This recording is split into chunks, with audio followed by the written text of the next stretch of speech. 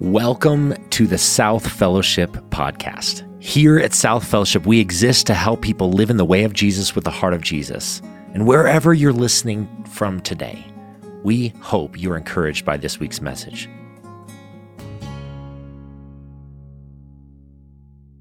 Temptation. We're talking about the last part of the Lord's Prayer today, which is, of course, lead me not into temptation. So I've been on staff here for about 4.5 months, and I've had this mission since I got hired to figure something out. I've been investigating something, and I want to know, do British people do the accent when no one else is around? And I haven't yet figured it out yet, but I'm gonna figure it out if they do or not. Alex told me that I'd be preaching on the Lord's Prayer, and my first thought was, okay, that's not that exciting, only because everybody already knows the Lord's Prayer. Like, what else could you pull out of it? Everybody's super familiar with it. We already know all about it, and so I assumed, he's gonna give me the Your Kingdom Come part, because I have a tattoo of that right over my heart right here. Sure enough, he didn't. He gave me the lead us not into temptation, but deliver us from evil part. And my theory is that he gave that to me because he's like, this guy has so many tattoos. He knows all about giving into temptation and skirting evil and so I have that part. So we'll see how it goes. So I'm really excited to explore it because, of course, as I got into the Lord's Prayer, I started seeing so many things I had not seen before and found out that despite the fact that it's short and really simple, there's so much that we can pull out of it that I, even as a seminary student, hadn't seen before. For instance, there's temporal movement throughout it. And what I mean by that is it talks about, give us this day our daily bread.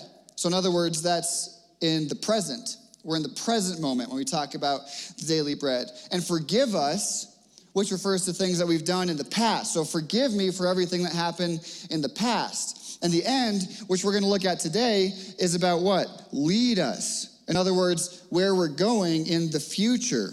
So we have the present, the past, and the future all covered in this prayer. Another thing I discovered as I thought through it more is, what are the first two words of this prayer? It's our Father. And where is he? He's up in heaven. So it starts with God up in heaven. And then there's movement from his kingdom, his plan, our lives, our provision. And then it moves to the last two words, which is evil one. So there's movement from God up in heaven, everything in between, and then temptation and evil, and ending with the evil one at the end. And as I thought through it more, I was thinking about these last two lines. Lead us not to temptation, but deliver us from evil. And I was thinking, these are incredibly bleak. If I was writing the Bible,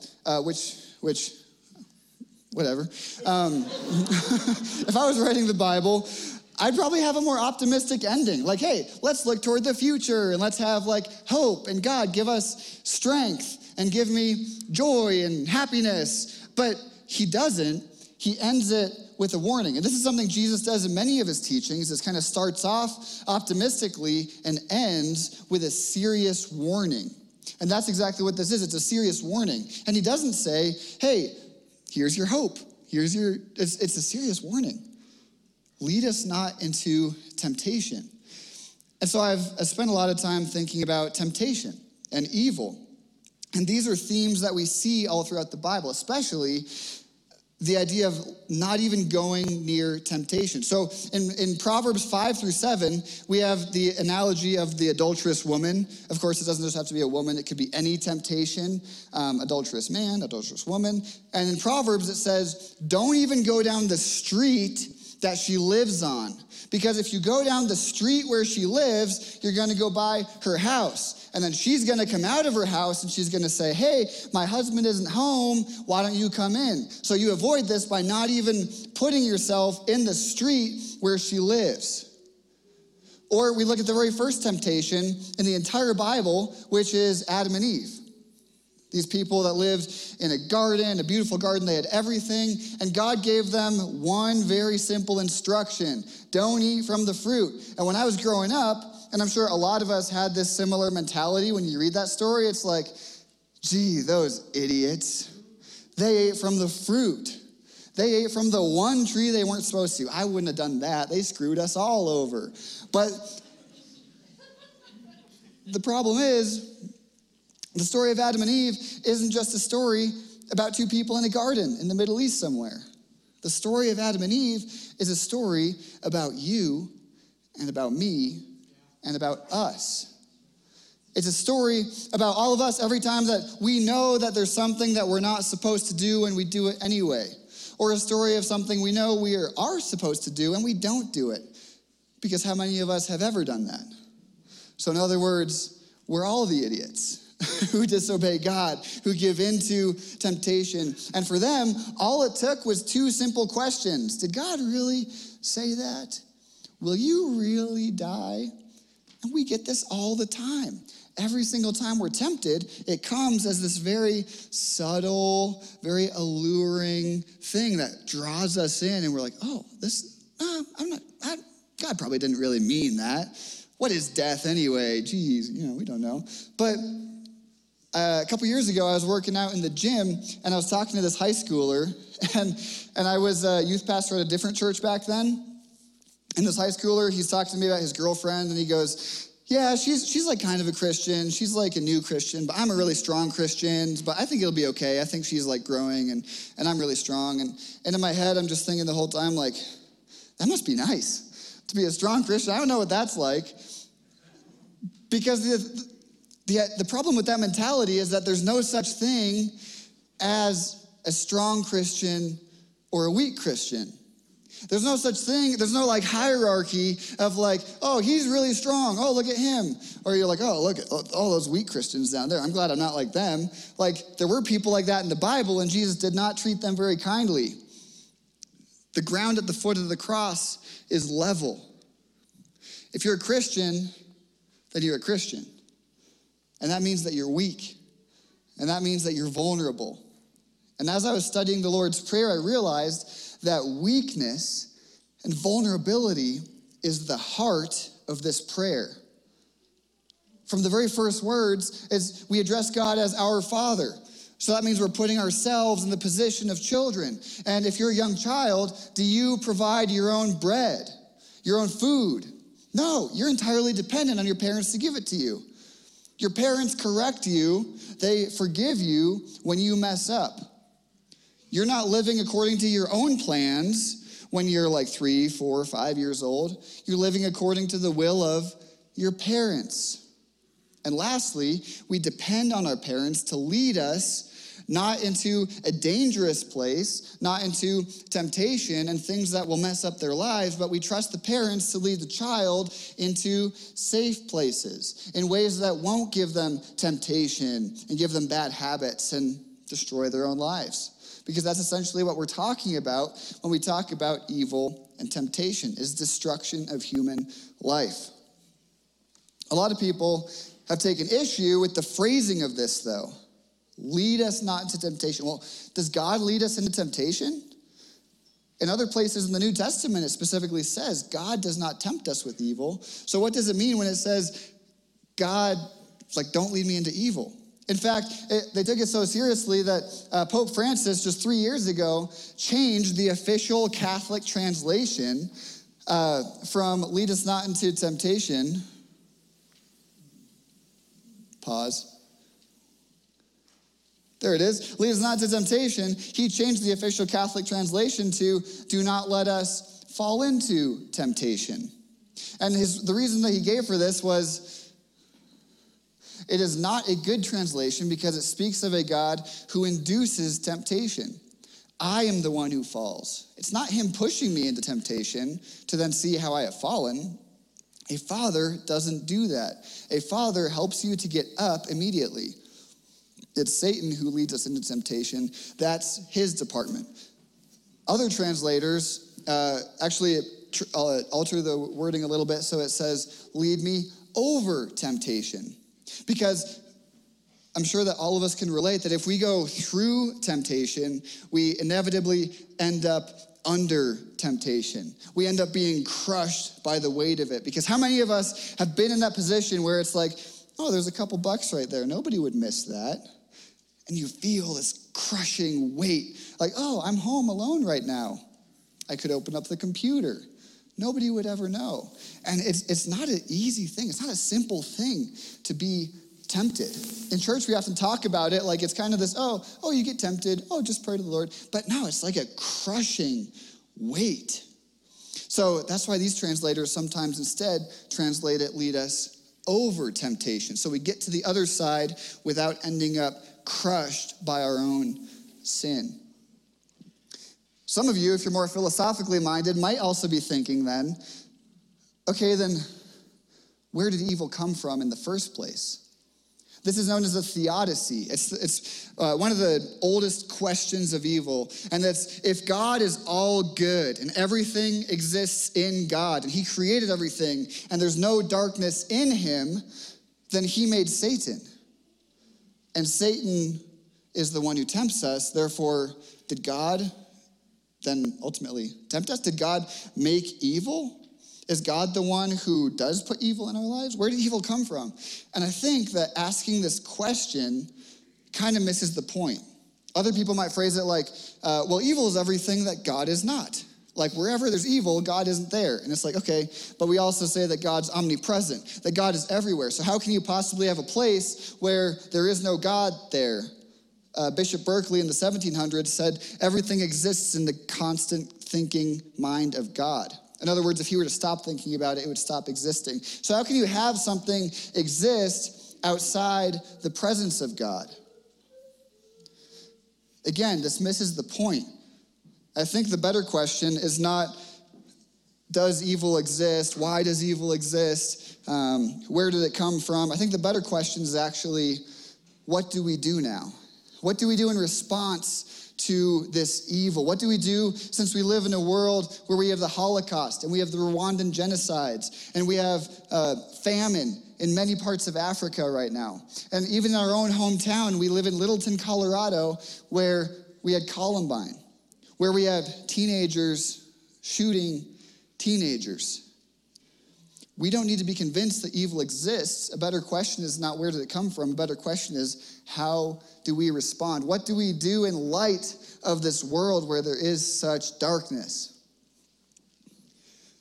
When I was growing up on Cape Cod, we had this tradition. I don't know if a lot of other people have this tradition, but maybe, okay, we'll find out. When you're in a car and you're driving along and you come to some train tracks, what do you do when you go over the train tracks? Lift your feet. Okay, you grew up on Cape Cod too? Or is this like a universal thing? In the last service, somebody said, hold your breath. And I was like, that's tunnels, not. So to this day, I'm 30 and a half years old. And to this day, whenever I go over train tracks in my car, I always go like, or if there's other people in the car, I'm like, lift up your feet. Or if I'm like on a date and I'm driving with a girl in the car, I'll always just subtly be like. So she's not like, what's wrong with this guy? But if you ask us, and like whenever I tell people like, lift up your feet, they always do it. And then afterward they say, why do we do that? And I always say, it's because if you don't lift up your feet when you go over the train tracks, inevitably, your toes will go through the floorboards of the car, get stuck in the train tracks, and the train will come and run you over. That's Cape Cod logic for you. So, here's the thing. I don't know anybody who has gotten their toes stuck in the train tracks because they didn't lift their feet up. And when I lift my feet up, I don't actually believe that I'll get stuck and the train will run me over, right?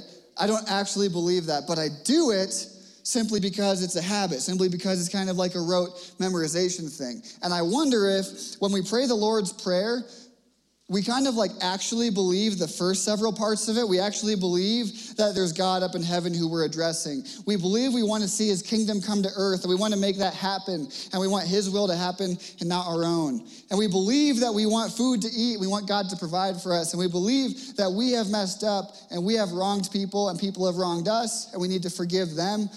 But we get to the last part and we don't actually really believe it's going to happen.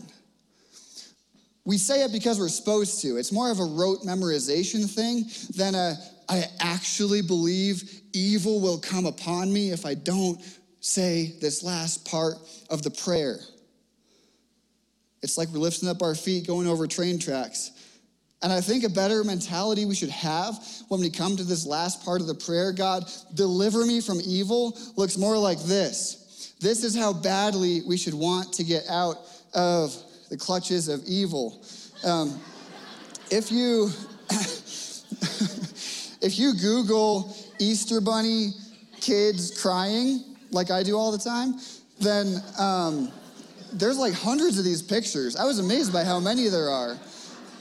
I was also amazed that somebody at some point thought, hey, this Easter Bunny is a good idea. Let's put kids on his lap. Kids will love this. Like, what if we had that face as we're praying, God, deliver me from evil. Get me off the lap of this evil bunny. That one's just reaching for it. That's the worst one. We're going to talk about serial killers in a minute, and I think this was... But seriously, what if we had that mentality when we thought about evil? If we said, God, deliver me. And the fact that we don't pray that part of the prayer intensely means that we are in the minority of human history. Because all throughout human history, you've had totalitarian regimes. You've had witch doctors putting voodoo spells on you. You've had neighboring tribes which could invade you at any moment and decimate you and all your family. And we live in a relatively comfortable society where we get to say, deliver me from evil. And don't really give it a second thought. Don't really give it the weight that it really deserves. But here, I think, when we think about Nazis and external evils, I think here's where the two clauses of this prayer converge. Because every single one of us has the capacity for incredible evil inside of us. And the scary thing is, if you listen to Jordan Peterson, he's a philosopher, psychologist, thinker. He would always start off his lectures when he taught at Harvard. Every single semester, he would start off by saying, if every one of you in this classroom was in Germany in the 1930s, you'd be a Nazi. And everybody says, no, I wouldn't. And it's because inside of our own minds, we have this image of ourselves because we watched so many World War II movies and Nazi movies and Quentin Tarantino movies, and we have this mentality that, no, I'd be Schindler. That would be me. I'd be the one delivering everybody out of, the clutches of the Holocaust. I wouldn't be the one going along with it. I wouldn't be complicit in this incredible evil. But the problem with that mentality is that 90% of the people in Germany were either Nazis, Nazi sympathizers, or did nothing to stop them. So when we pray this prayer, deliver me from evil, it's more along the lines of like the frog boiling in a pot. It's slowly and slowly and slowly. And then you can only look backwards afterward and realize what was actually happening. And all along, you were just going along with it. So when we pray this, it's, God, deliver me from evil, even if it doesn't seem that evil to me right now. So we're going to do a little experiment right now.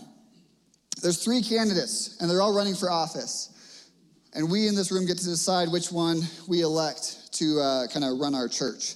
Sorry, Alex. Candidate number 1 is partially paralyzed from polio. He has hypertension. He's anemic and suffers from an array of serious illnesses. He lies if it suits his purpose and consults astrologists on his politics. He cheats on his wife, chain smokes, and drinks too many martinis.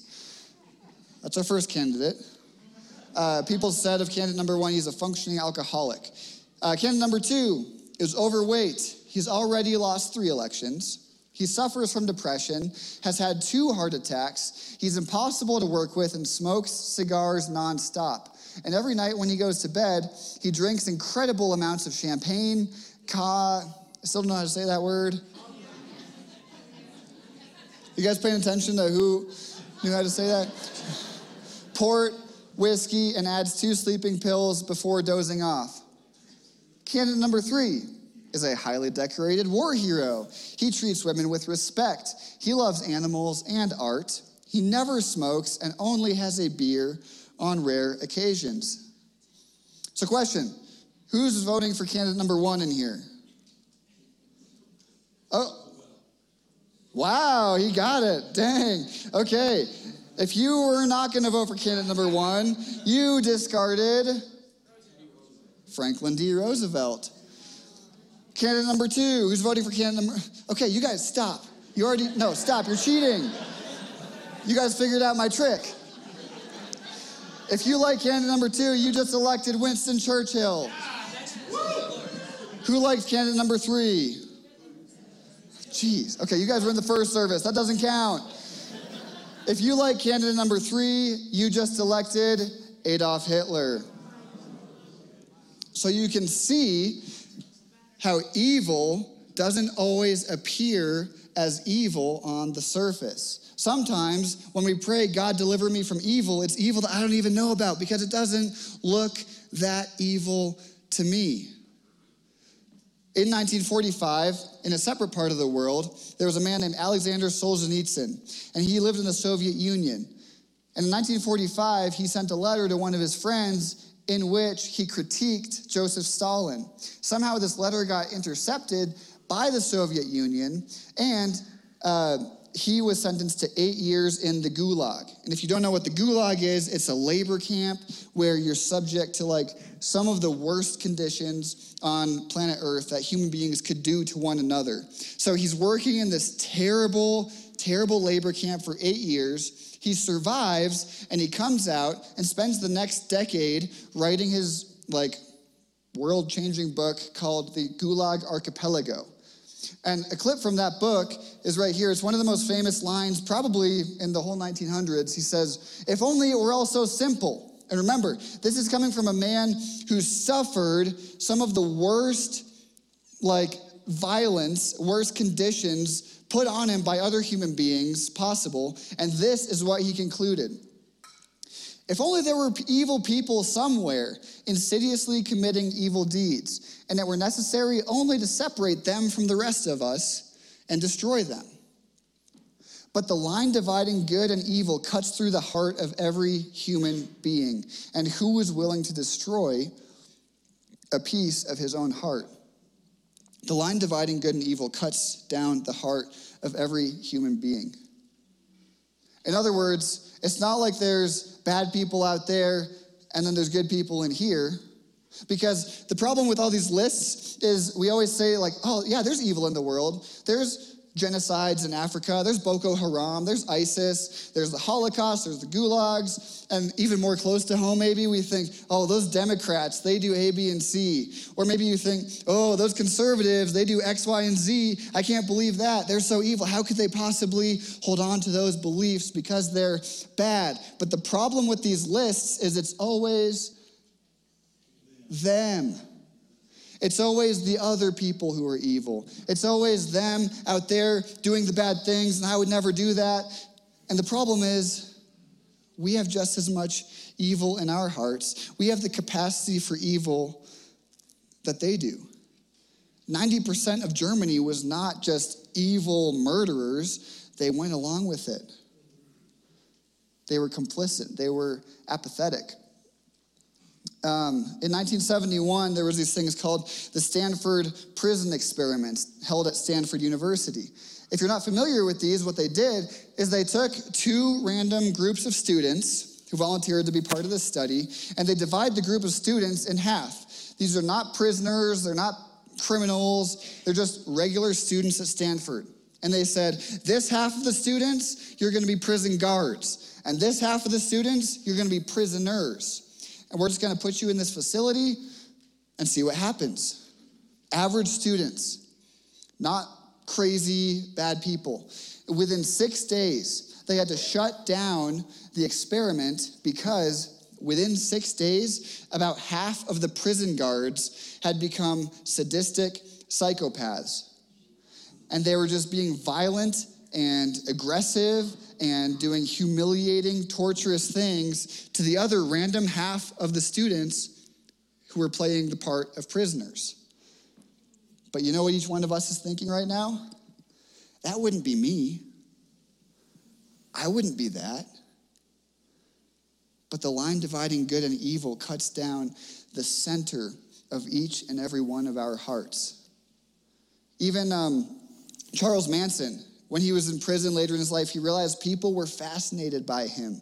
This horrific murderer, this serial killer, he realized like people are making movies about me and writing books about me. They're fascinated by me. And he had this quote to say. He said, "Look straight at me and you see yourself."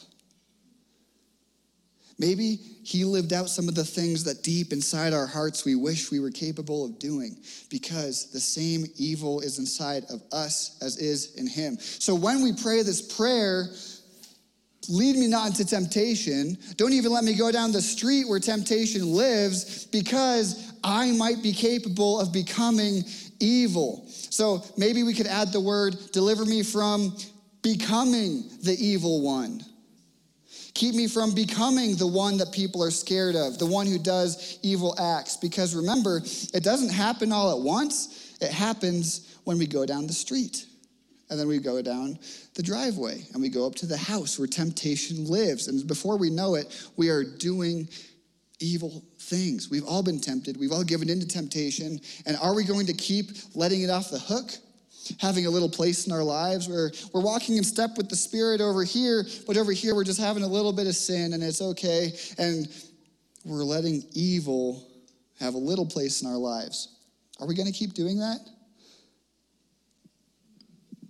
The verb for deliver me from evil, is like an aggressive or a violent word. You could also say, snatch me from evil. It's like we're on an icy hill and we're sliding down, and the only way we can stop is if God snatches us up and pulls us to safety, because we can't do it on our own. So will we be like those kids on the Easter Bunny's laps saying, God, please deliver me from evil, snatch me, get me off of here, because I can't stand to be in here. I'm going to destroy myself. I'm going to destroy everybody around me. I'm going to destroy God's creation. I'm going to be destructive because I can't escape evil myself. Evil isn't just what's out there. Evil is also what's in here.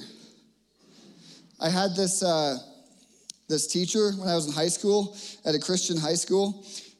And one day in class, he stopped teaching and he started preaching. And if you've gone to a Christian school, you may have had teachers like that, where he's teaching us about the book of Acts. And at some point, he kind of went off script and he just started to say, you guys don't take sin seriously enough.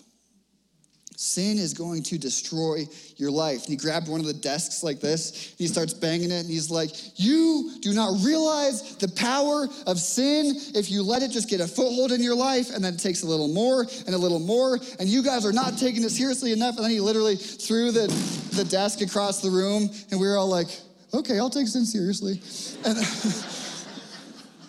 I don't know how many of us actually did, but I'll always remember that image of him taking sin so seriously. But the thing about being a Christian is this. It's not just that we try really hard not to sin. It's not just that we follow all the rules and we have this checklist and then we're good and then we won't slip into evil, because that's how the Pharisees thought that you delivered yourself from evil. The Pharisees thought that if you do X, Y, and Z, then you'll be good. If you follow these rules, God will deliver you. But the whole Lord's Prayer is from this position of weakness, of begging God, deliver me from myself. Deliver me from evil. Provide for me. Forgive me. But God, I know that I'm not strong enough to deliver myself. So don't let me do those bad things because I want to. And that's why Jesus has come. Jesus has defeated that evil once and for all. We trust in him. We trust that when we cry out to him, he can deliver us, that he does hear us. And we pray that prayer now. Before we get into some temptation, we say, don't let me go down that street. But we also cry out to him when we are tempted. In 1 Corinthians, it says, he has not let us be tempted beyond what is common to man. But when we are tempted, he will provide us a way through it so that we do have that escape, so that we don't destroy ourselves, so that we don't destroy other people.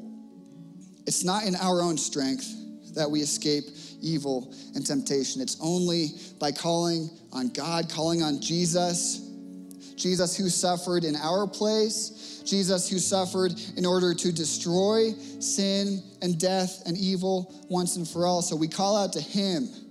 He delivers us from evil. He delivers us from ourselves. So let me pray for us, South.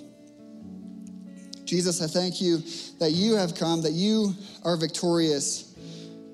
Jesus, we're not the ones who are victorious. We're not the ones who are strong. We're weak and we really need your strength. So Jesus, come and deliver us. Save us from ourselves. Save us from external evils. Jesus, don't let us go near temptation. Lord, keep us far from it. Jesus, we rely on you, we depend on you, and we love you. It's in your name we pray all these things. Amen. If God is working in your life through this ministry, join us in reaching others by partnering with us. You can give online at southfellowship.org/give or on the South Fellowship Church app. Thanks again for listening and have a great rest of your day.